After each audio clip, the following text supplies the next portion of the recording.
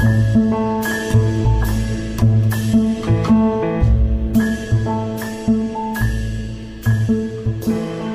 to I Tak Dalej, a podcast about Poland from Indiana University's Polish Studies Center. I'm Elizabeth Cullen-Dunn, your host.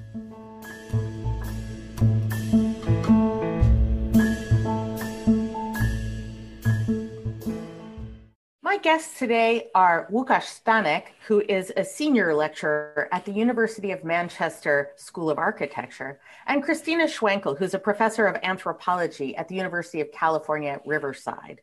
We're going to talk today about architectural mobilities, that is, about moving architects and planners who left Eastern Europe, including Poland, to travel the world, bringing ideologies about the proper conduct of daily life, about what cities should be like, and about how economies should function. Both Professor Schwenkel and Professor Stanek are authors of new books. Christina Schwenkel's new book is called Building Socialism, The Afterlife of East German Architecture in Urban Vietnam. And Łukasz Stanek's new book is Architecture in Global Socialism, Eastern Europe, West Africa, and the Middle East in the Cold War. And Łukasz Stanek will also be our Wiles lecturer this year, so we will hear more from him soon. Thank you two for joining me. Pleasure to be here. Thank you for having me. Maybe one of you could start out by telling me a little bit about who went where. Where were architects traveling from and to? It's almost more difficult to say where Eastern European architects not going to. It is sometimes one can find traces of these architectural mobilities from state socialist countries, really in the most unexpected locations. And so perhaps the really important thing, at least for my book, to stress was that perhaps in contrast to quite widespread preconceptions, they were not simply traveling to countries which were solid allies or satellites. And so, of course, the architects and planners, but also construction materials and blueprints and technologies and details and images were moving from Eastern Europe to Southern Comecon members, such as Mongolia, for instance, or Vietnam, or Cuba, or countries which aspired to be Comecon members in Africa. But that is not at all the whole story. So in fact, when I was thinking about my case studies and places which I would like to write about, I very consciously have chosen places which precisely were not solid allies. I was really interested in those places which were nodes of many more architectural networks. And this included, in my case, Ghana, which was a socialist country, but not a Soviet satellite, and Iraq, which pursued its own very specific type of socialism under the Ba'ath Party, but also countries which were not at all socialist countries, such as Nigeria or countries in the Gulf. Christina, maybe you can tell us a little bit about how you stumbled onto this project, because I know you worked in many ways in reverse. That is, that most of your work has been in Vietnam, yes. And you stumbled across the East German connection kind of fortuitously. Maybe you can tell us about that? Sure. So my first book was very much about the embeddedness of post-war memory in urban landscapes. So I'm really interested in the kind of the ways in which Vietnam, after the end of the American War, was able to rebuild community, rebuild culture. And in that process of my dissertation fieldwork, I came upon a site that people love to hate. And that was a socialist housing project that was of the largest of its scale in Vietnam that people called Soviet built. So I spent a lot of time at this project, and as it emerged, it was actually built, designed and then built collaboratively with local labor, because it's really important also to distinguish between the kinds of labor that went into these projects, in collaboration between Vietnamese planners and builders and East Germans. And I had, spent some time in East Germany after the fall of the war, paying attention to the ways in which the built environment in Eastern Berlin has transmitted, contested memories over time. So I was actually able to bring these two projects together to then study these kinds of circulations that were very much about kind of utopian ideas of rebuilding after urban annihilation in Vietnam. One of the things I think is really interesting about these stories is for so long we thought of Eastern Europe as being contained behind the Iron Curtain. And what you're telling here is a story about the circulation of people and things from Eastern Europe that predates what we thought of as the opening of Eastern Europe in the 1990s. I know there's been a lot of work about Soviet architecture and city planning, and the idea that certain kinds of socialist ideology were embedded in the built environment, that the buildings that they made conveyed something about their ideological priorities. I wonder if either of you could tell me some of the ideological reasons that that these projects came into being. Sure. Well, I can give an example before I let Łukasz speak.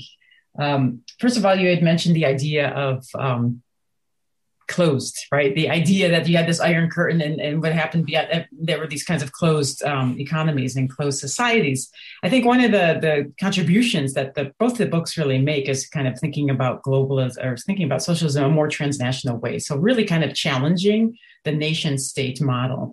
And to do so, you really have to see that the ways in which these circulations were taking place more broadly. And I think it's also important to remember that they were multi-directional. So they were not just from, the socialist north going to what today we call the globalist south, but they were actually moving, across also south-south connections, right, that are really exciting also to look at and have fundamentally transformed, for example, Vietnam's landscapes. But there are ways in which these ideas were also then circulating back to the socialist industrialized north. And they weren't only about architectural mobilities, right? They were mobilities of people, they were mobilities of labor and technologies and goods, resources, etc.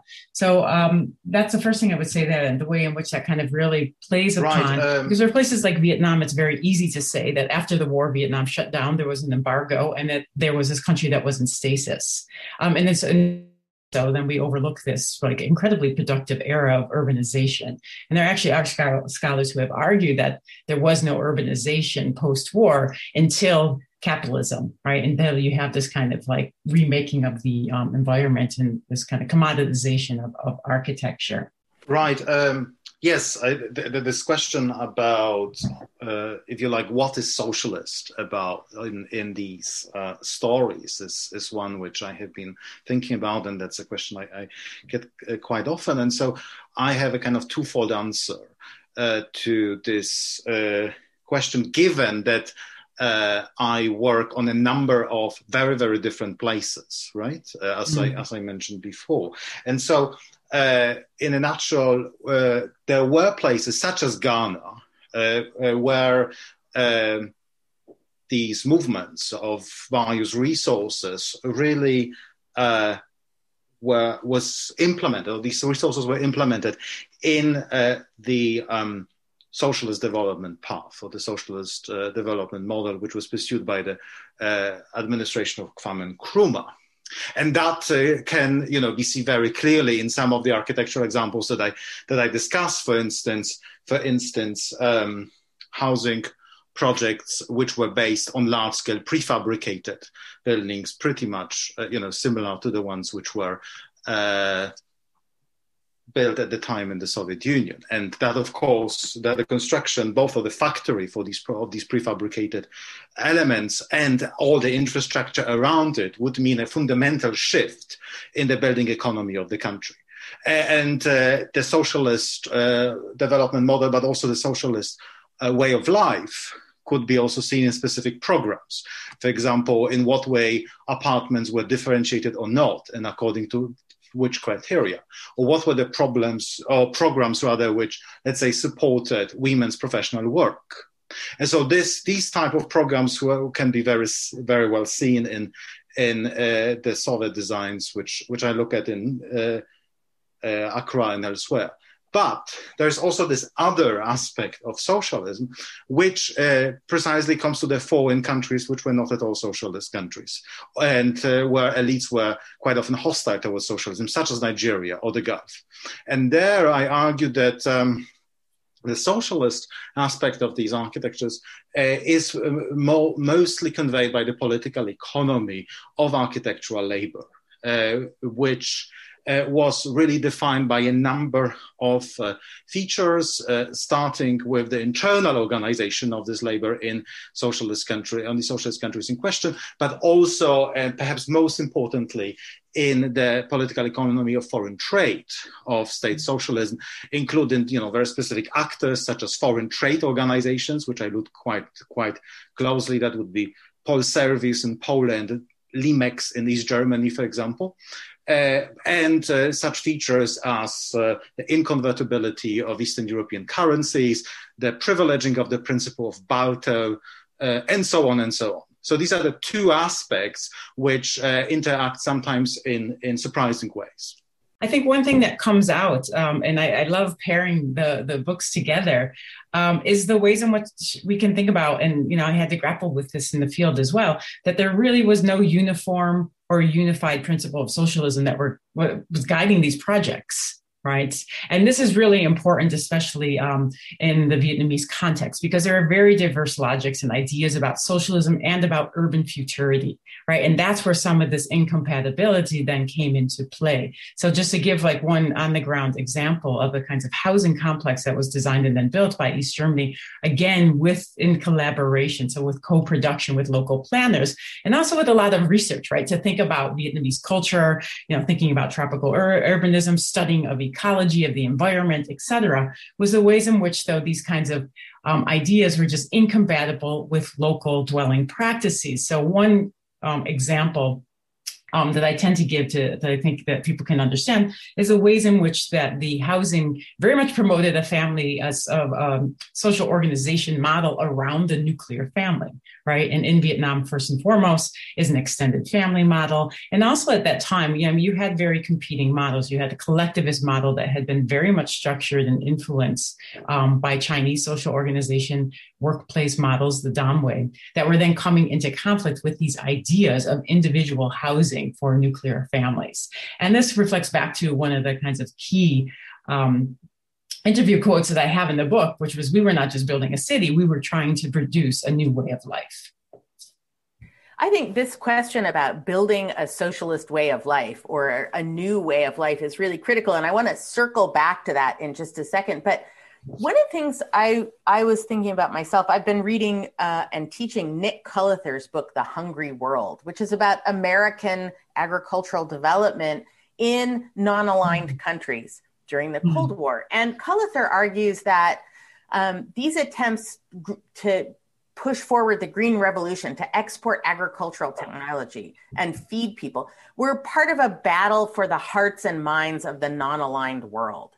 That is, as the superpowers were trying to divvy up the world into blocks, that the non-aligned countries saw a kind of leverage there that they could use to try and extract resources. And there was a kind of pitch for, in a way, a geopolitics of affinity, right? That geopolitically, the idea was to make the recipients of these technologies grateful so that they would align with one side or the other. Do you see this in architecture in the same way that we might see it in, say, agricultural technology?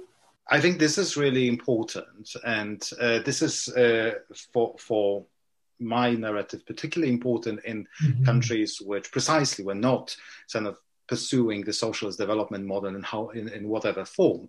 And so one of the biggest challenges which I was struggling with when writing my chapter about Nigeria and Lagos in the 1970s was precisely to understand better what you call these geopolitics, multiple ones of affinity, and Nigeria not being a socialist country, and architects from Poland, Hungary, Yugoslavia, Romania, who found themselves in Nigeria, they really needed not simply to legitimize their presence, but they also needed to figure out, how to solve the problems on the ground.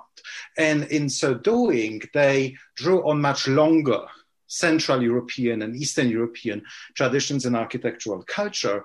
And I argue in that chapter that there were kind of three main areas to look at. And one of them was precisely the question of the countryside, which since the late 19th century was seen as a kind of crucial area of obligation for modernization by architects and planners.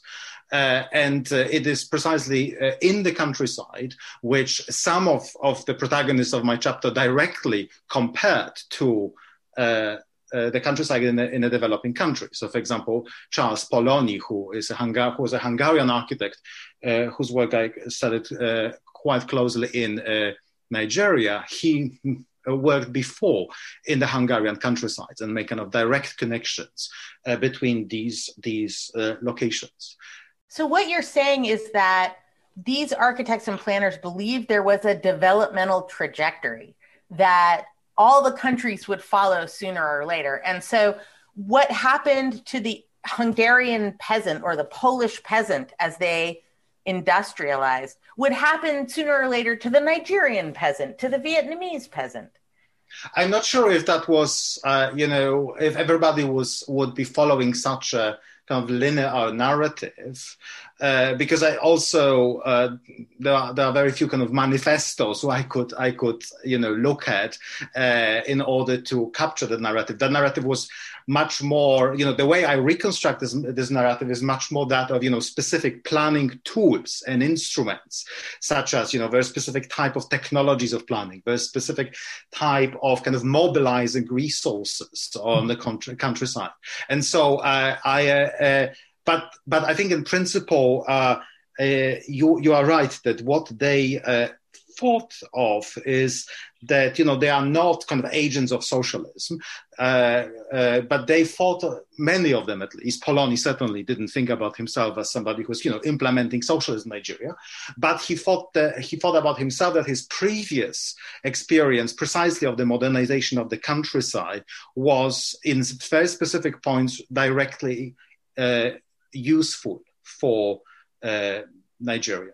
Christina, did you see the same thing with East German architects, that they thought that there was at least some overlap between processes of destruction and redevelopment in Germany? Absolutely. I mean, and this is one of the really interesting intersections, I think, between the books, because in your introduction, because you talk about this idea of the shared experiences of foreign domination, that was very much about the kinds of narratives that the East German architects themselves had, and actually the narratives that the Vietnamese authorities that I worked with and interviewed had as well, right? That the experiences in East Germany with destruction and with exploitation at the hands of imperialism, right, is a very problematic assumption, of course, in Eastern Germany to be emphasizing shared experiences of imperialism, right, which I try to problematize in the book because there's a certain kinds of historical amnesia, i.e. the Holocaust, right, that is kind of then written out of that narrative. So the idea of these shared experiences were very much a part of the idea that motivated then these kinds of collective sentiments and then this idea of a shared future. And that was very mobilizing for the Vietnamese planners, the architects, the officials, but importantly, the builders as well, right? Because then they had this vision of this kind of shared future. They also had this vision of the ways in which they were also able to then participate in this larger kind of global project of building collectively global socialism. No, I think that's really interesting. And one of the things which did strike me when I was reading your book, Christina, is precisely this claim to victimhood, which is, I think, in many ways problematic. But so were these claims that I describe in my book about, for example, the idea of many Polish architects that they themselves were colonized, or that Poland as a country was a colonized territory, and hence there is yet another affinity they could build upon, again, specifically when architectural technologies were concerns, for example, that of nation building. And but what I think was quite interesting for them and for me was that after they traveled to places like Nigeria or Ghana, they started quite often to kind of think back about Eastern Europe in different ways, and not necessarily simply in that victimhood trajectory, but also they began to realize the kind of more ambiguous relationship to the history of colonization in a country like Poland, for example, in relationship to its eastern territories. And that is true about architects, but that is perhaps most kind of evidently true in the work of people like Ryszard Kapuściński, who, a journalist who basically discovered that the area where he grew up in interwar Poland, namely Polesie, was really a colonized territory, but it was colonized by metropolitan Poland. Yeah, interesting.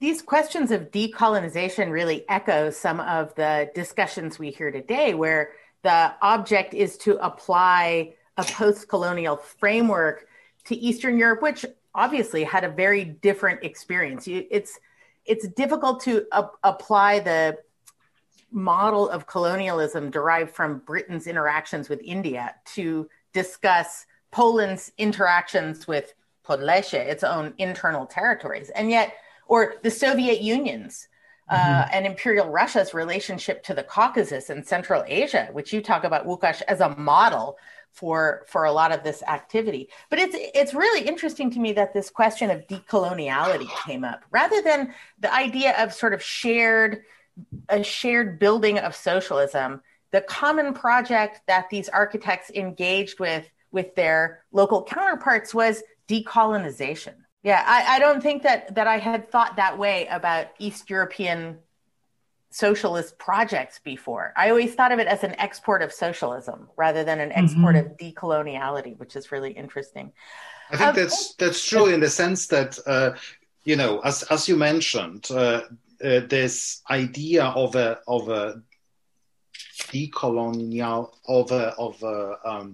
decolonizing power was, explicitly there in Soviet discourse. And for example, literally in newspaper articles that were planted by the Soviets in Ghana and other places.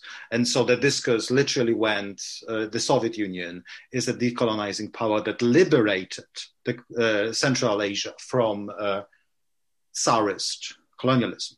And of course, that was questioned immediately from all sides. It was questioned from Central Asia. It was questioned in the Cold War context in places like Ghana, but it was also questioned by Central Europeans who had a very different experience quite often of the Soviet Union. In particular, this very early group that I described, who went abroad in the 1950s, 1960s, and that was a group with a very particular social origin, right? I mean, who speaks a foreign language in early 1950s Poland, right? And so quite often people who traveled abroad from Poland were people who did not support the socialist project at all.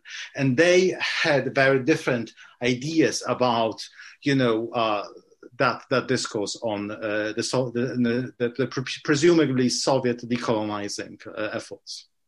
One of the interesting things you say is, Łukasz, is that the non-aligned countries like Ghana or Iraq didn't see a unified Soviet bloc. They didn't look at East Germans and Poles as part of a socialist bloc, but really saw a lot of differences between the countries in their ambitions, in their technologies, in their skills.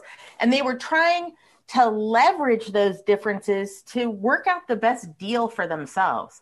Can you tell us a little more about how the receiving countries sort of tried to play the East European countries off one another? Yes, I'm really glad that you mentioned that, because this was really one of the kind of key ambitions of the book to look at Eastern Europe from the south and to really challenge or simply move away from this Cold War narrative of a one homogeneous Soviet bloc, which is to my mind, an entirely Western construct, originated from the Cold War, and very much still there, even in supposedly progressive newspapers like The Guardian in Britain, these countries, like Ghana, like Nigeria, like any other country I describe in my book, were very much aware of the differences, of the, let's say, technological differences, right? With Czechoslovakia and East Germany being the most advanced, technologically advanced countries in Eastern Europe, while Romania and Bulgaria being not the most advanced, but for instance, being able to offer very specific expertise in, say, agriculture.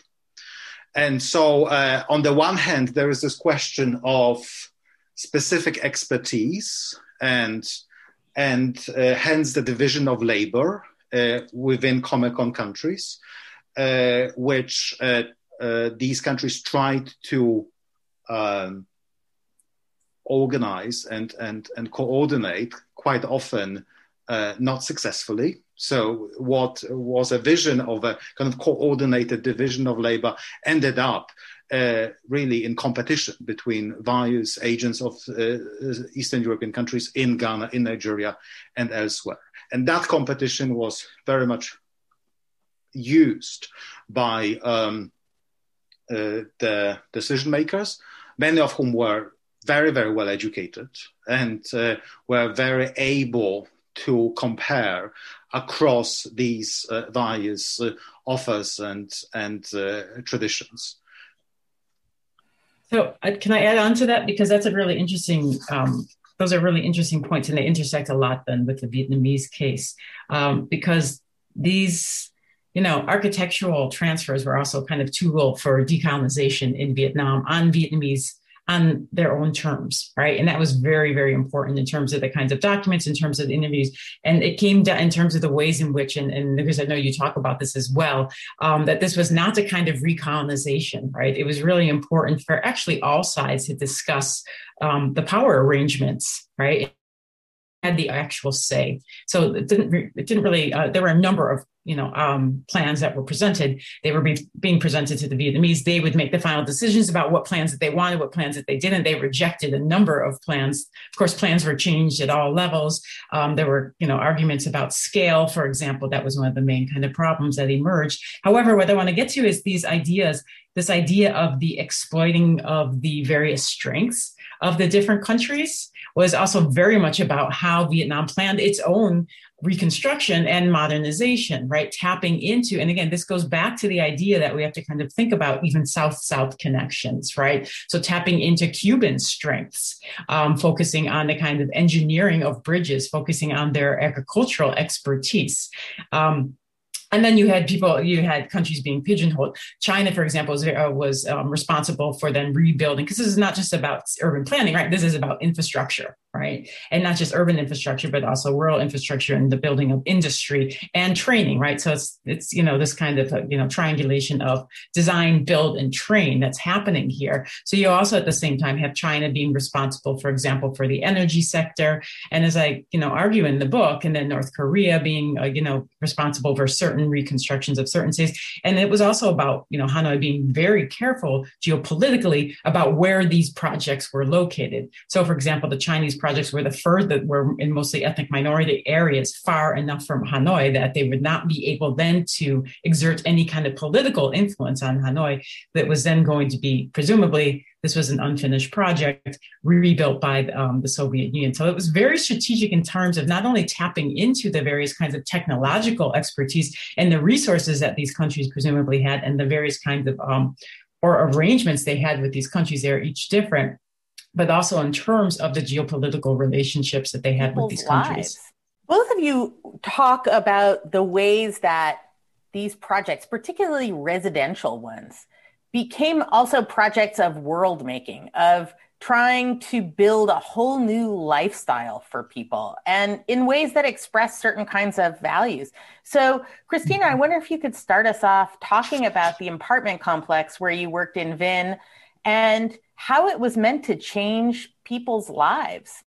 What's it like to live in the apartment complex? Well, that's where the fieldwork took place, right? So I moved into one of the buildings because it was clear to me that if I wanted to kind of really understand how different this had been to the collective lifestyle that people had been living during the war and after the war, right? We have to remember that, again, this is a moment, where you had urban annihilation and this was modernist architecture under emergency conditions, right? I mean, that's also something we have to remember with the specific case that I examine in the book.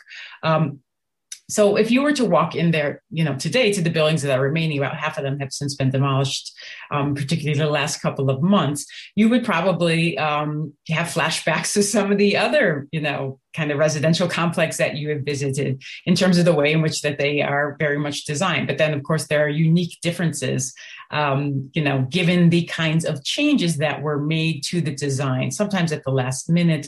And then, as I argue in the book, most of the changes actually took place by the inhabitants after they moved in and looked at the spaces they had been given. They had problems with the ways in which, for example, the East Germans had tried to construct specific rooms with specific functions that did not translate over again into kinds of more local dwelling practices, creating a so-called living room where, yes, in Vietnamese houses, typically in vernacular architecture, there tends to be a guest room, right? But you don't include things like bathrooms and kitchens inside homes.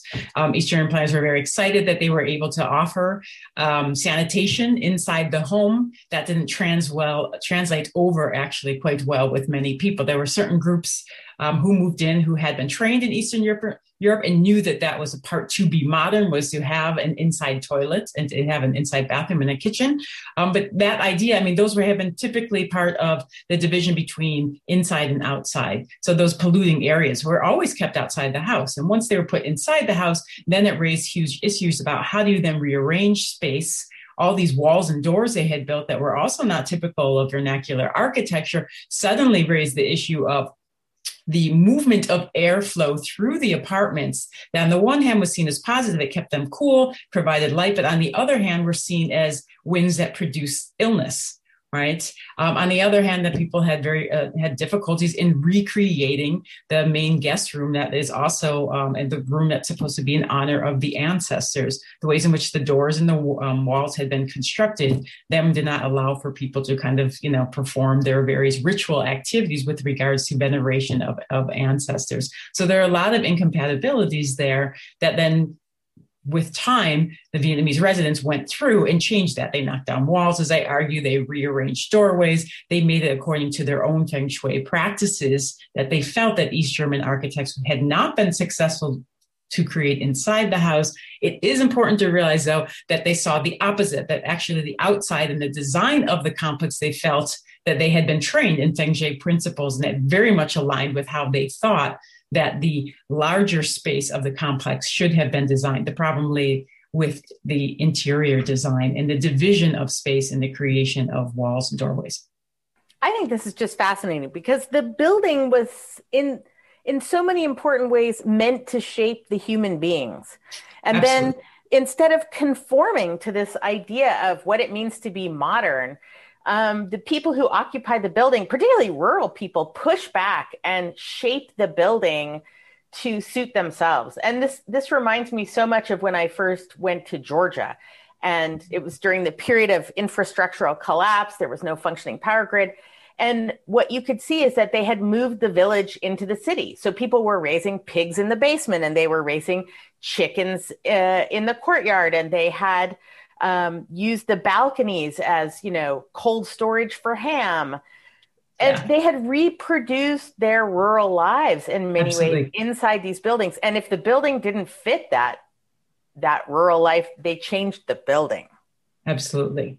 Yes. Łukasz, a whole rethinking of space and social organization and the use of space and commoning, right? And which continues to this day, right? And that's, what was fascinating, is this idea that you would have this private space that the East German planners thought that people would relish. Finally, we're moving out of collective housing. We're going to have our own space, our own bathroom.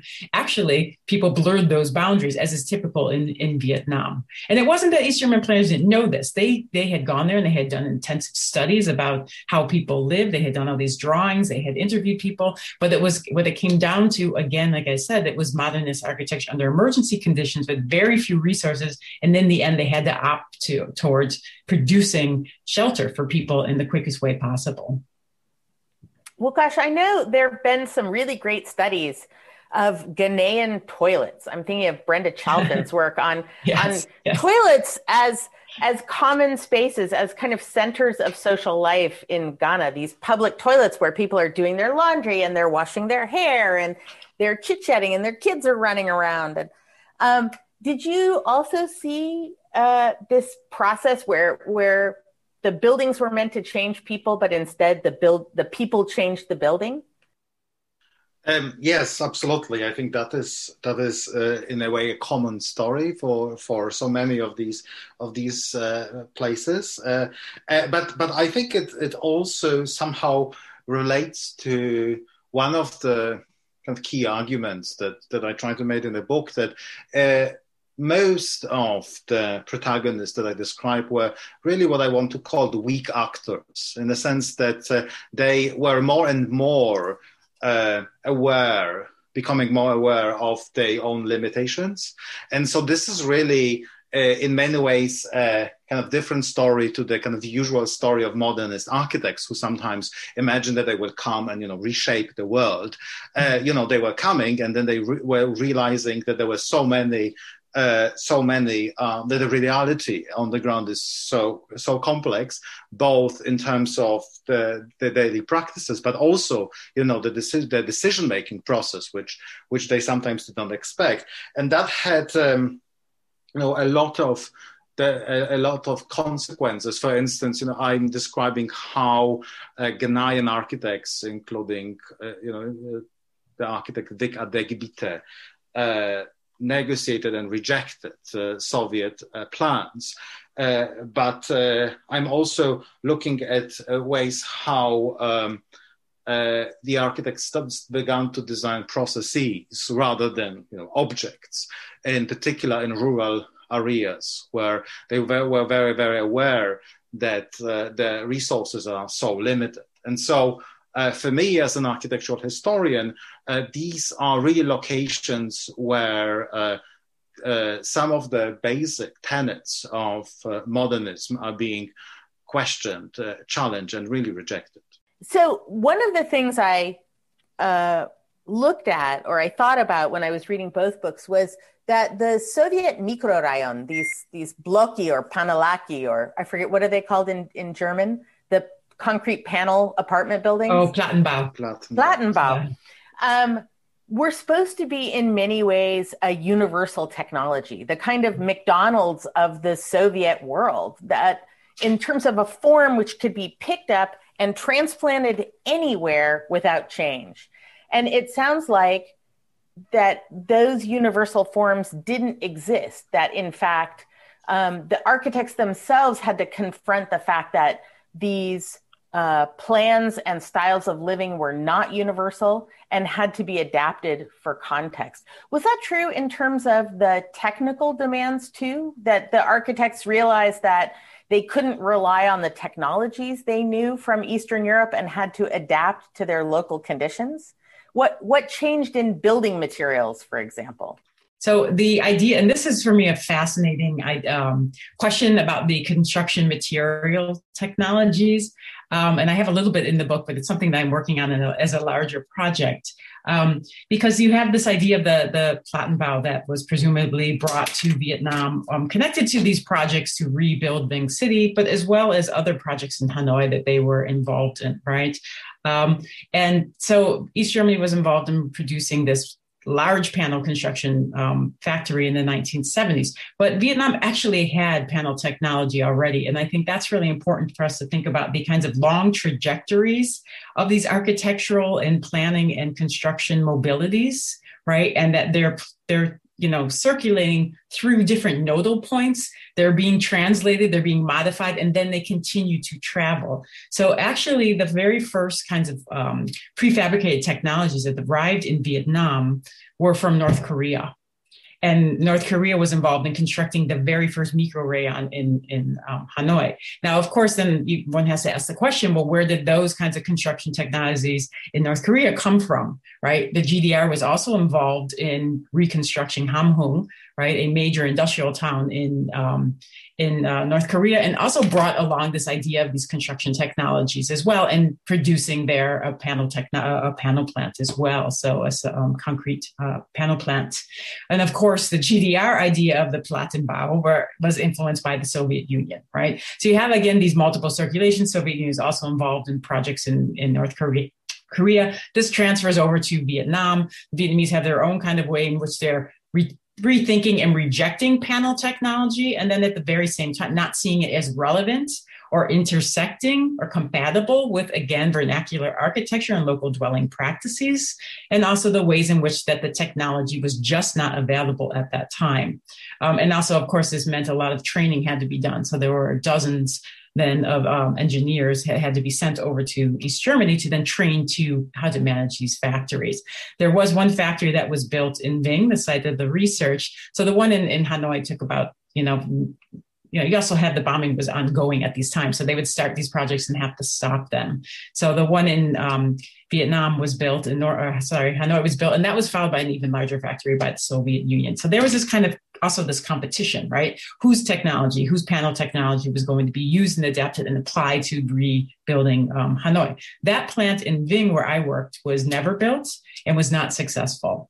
So, and part of that had to do with the lack of infrastructure there, the lack of expertise there, right? And also the general rejection of that panel technology.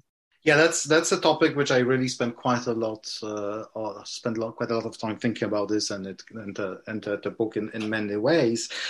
Just maybe in really picking up on what Christina said, it's quite interesting that in most of the locations I work on, really the large-scale prefab was also somehow known before the Soviets came. And so in Ghana, that was a Dutch system, which was a complete failure, which was implemented or tried to be implemented. They tried to implement it under the auspices of the UN. And so the Soviet system was very much kind of fought through that Dutch experience.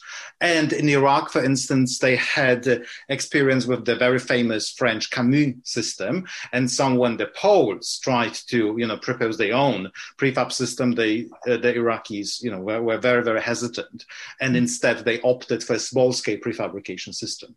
In terms of the Soviet factory, which was built in Accra, and it was really became one of the places which really shaped the Ghanaian concrete industry.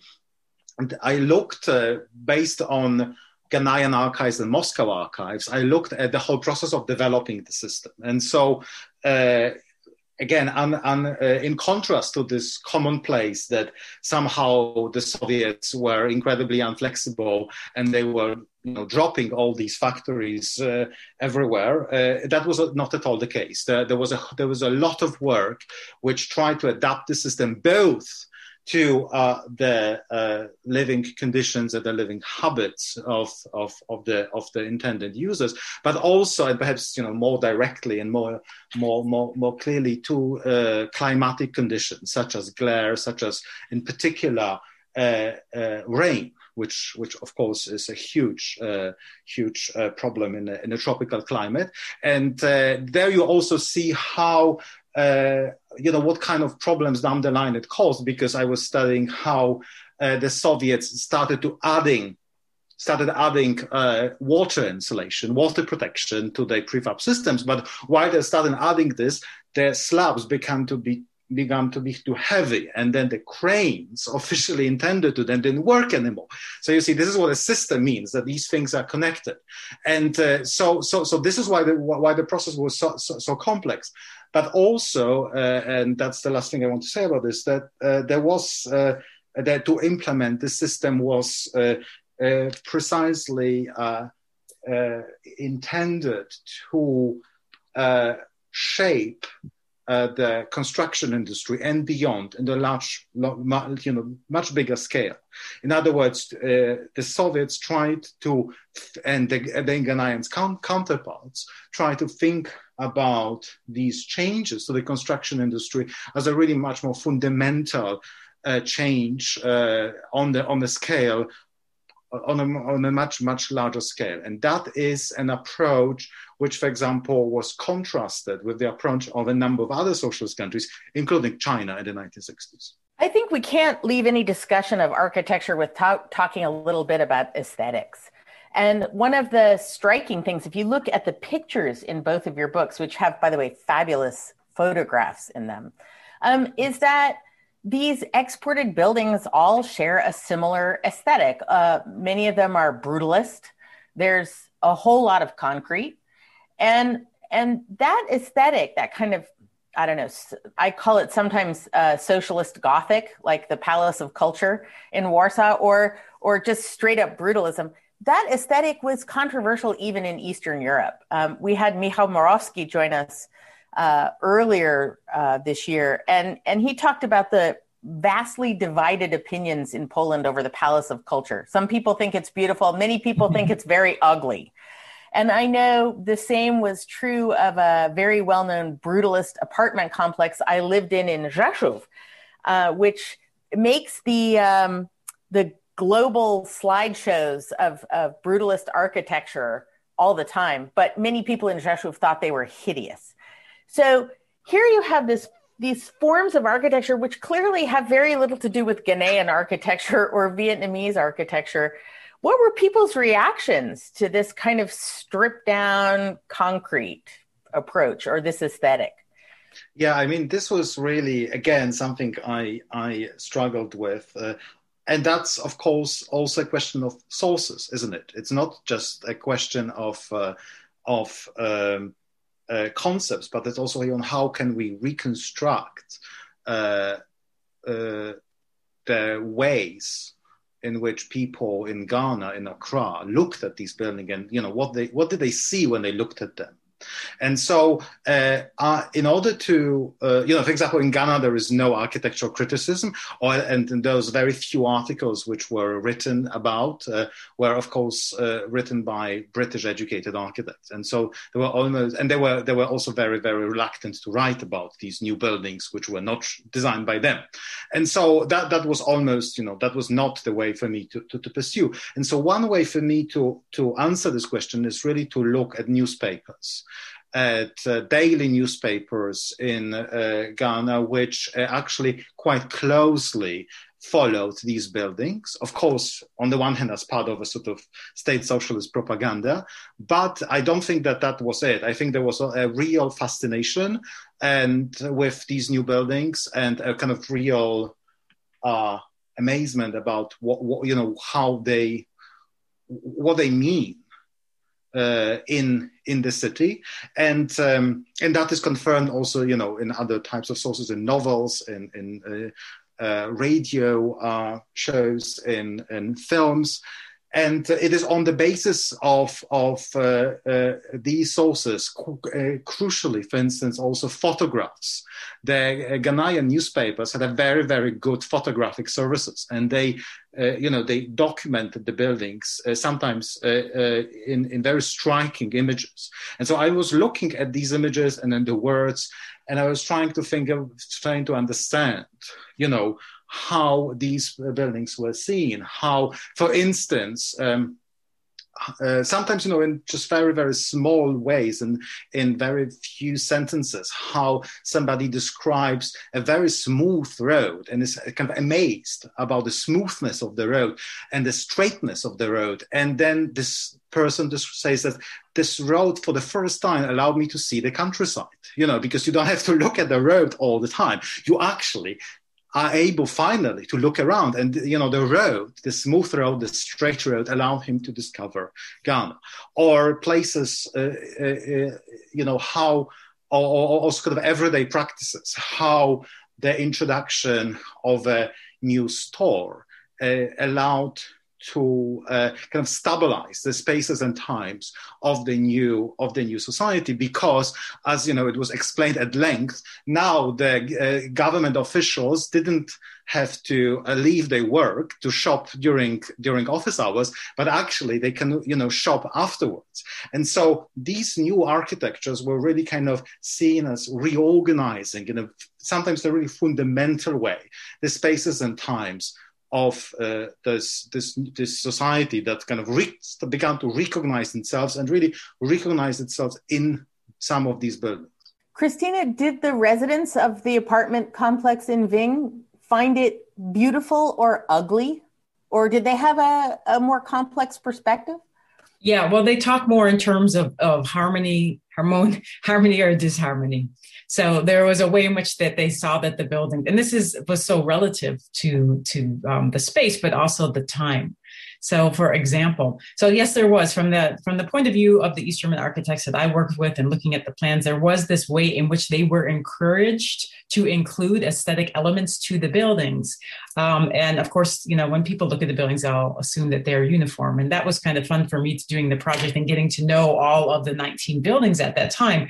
Each block has its own unique history. Each block has its own design. Each block has its own kinds of allocation, construction technologies, and its small aesthetic differences. So they did what they could with the resources that they had to tweak each building to make them more beautiful. From the perspective of the residents, and as the book lays out, the residents were quite diverse, right? From the rural female migrants to the cadres who had more of this kind of, global sensibility and wanted to embrace modernity to show that they were global citizens, to, the rural migrants who were very much attached to wanting to have more elements of vernacular architecture brought into the buildings. So they talked in terms of, did this fit or not fit with the environment? And so, most people said, no, these didn't fit. Although at the same time, they were spectacularized, right? And there were fountains that were built. There were other elements to, the parks that were built, the playgrounds that were built. So as a living space, people found the space beautiful, harmonious, and good to live in. But again, it goes back to the apartments again, that they found that the apartments did not fit with their lifestyles. Now, what's interesting about this idea of harmony is that over time, the buildings that were 5 stories, at the time, the buildings were seen to be like too tall. So now that they're building 20 stories next to them, if you look at the kinds of ways in which these buildings are just dwarfed, I mean, they're so small compared to the larger buildings. And so now it's the larger high rises, right, that are being built by Vietnamese firms that people say, oh, no, those don't fit. Those do not fit with the environment. What fits with the environment are our East German buildings. It is amazing that the apartment complexes were so disconnected from their environment. At one point, I was surprised they didn't have their own weather, like some of these tall mountain peaks. They're so encapsulating. They're their own planet in some way, which is just fascinating. Anyway, thank you both so much for helping us think about these global socialist spaces and the role of East Europeans in exporting them. My guests today were Łukasz Stanek and Christina Schwenkel. Thank you. Thanks very much. Thank you.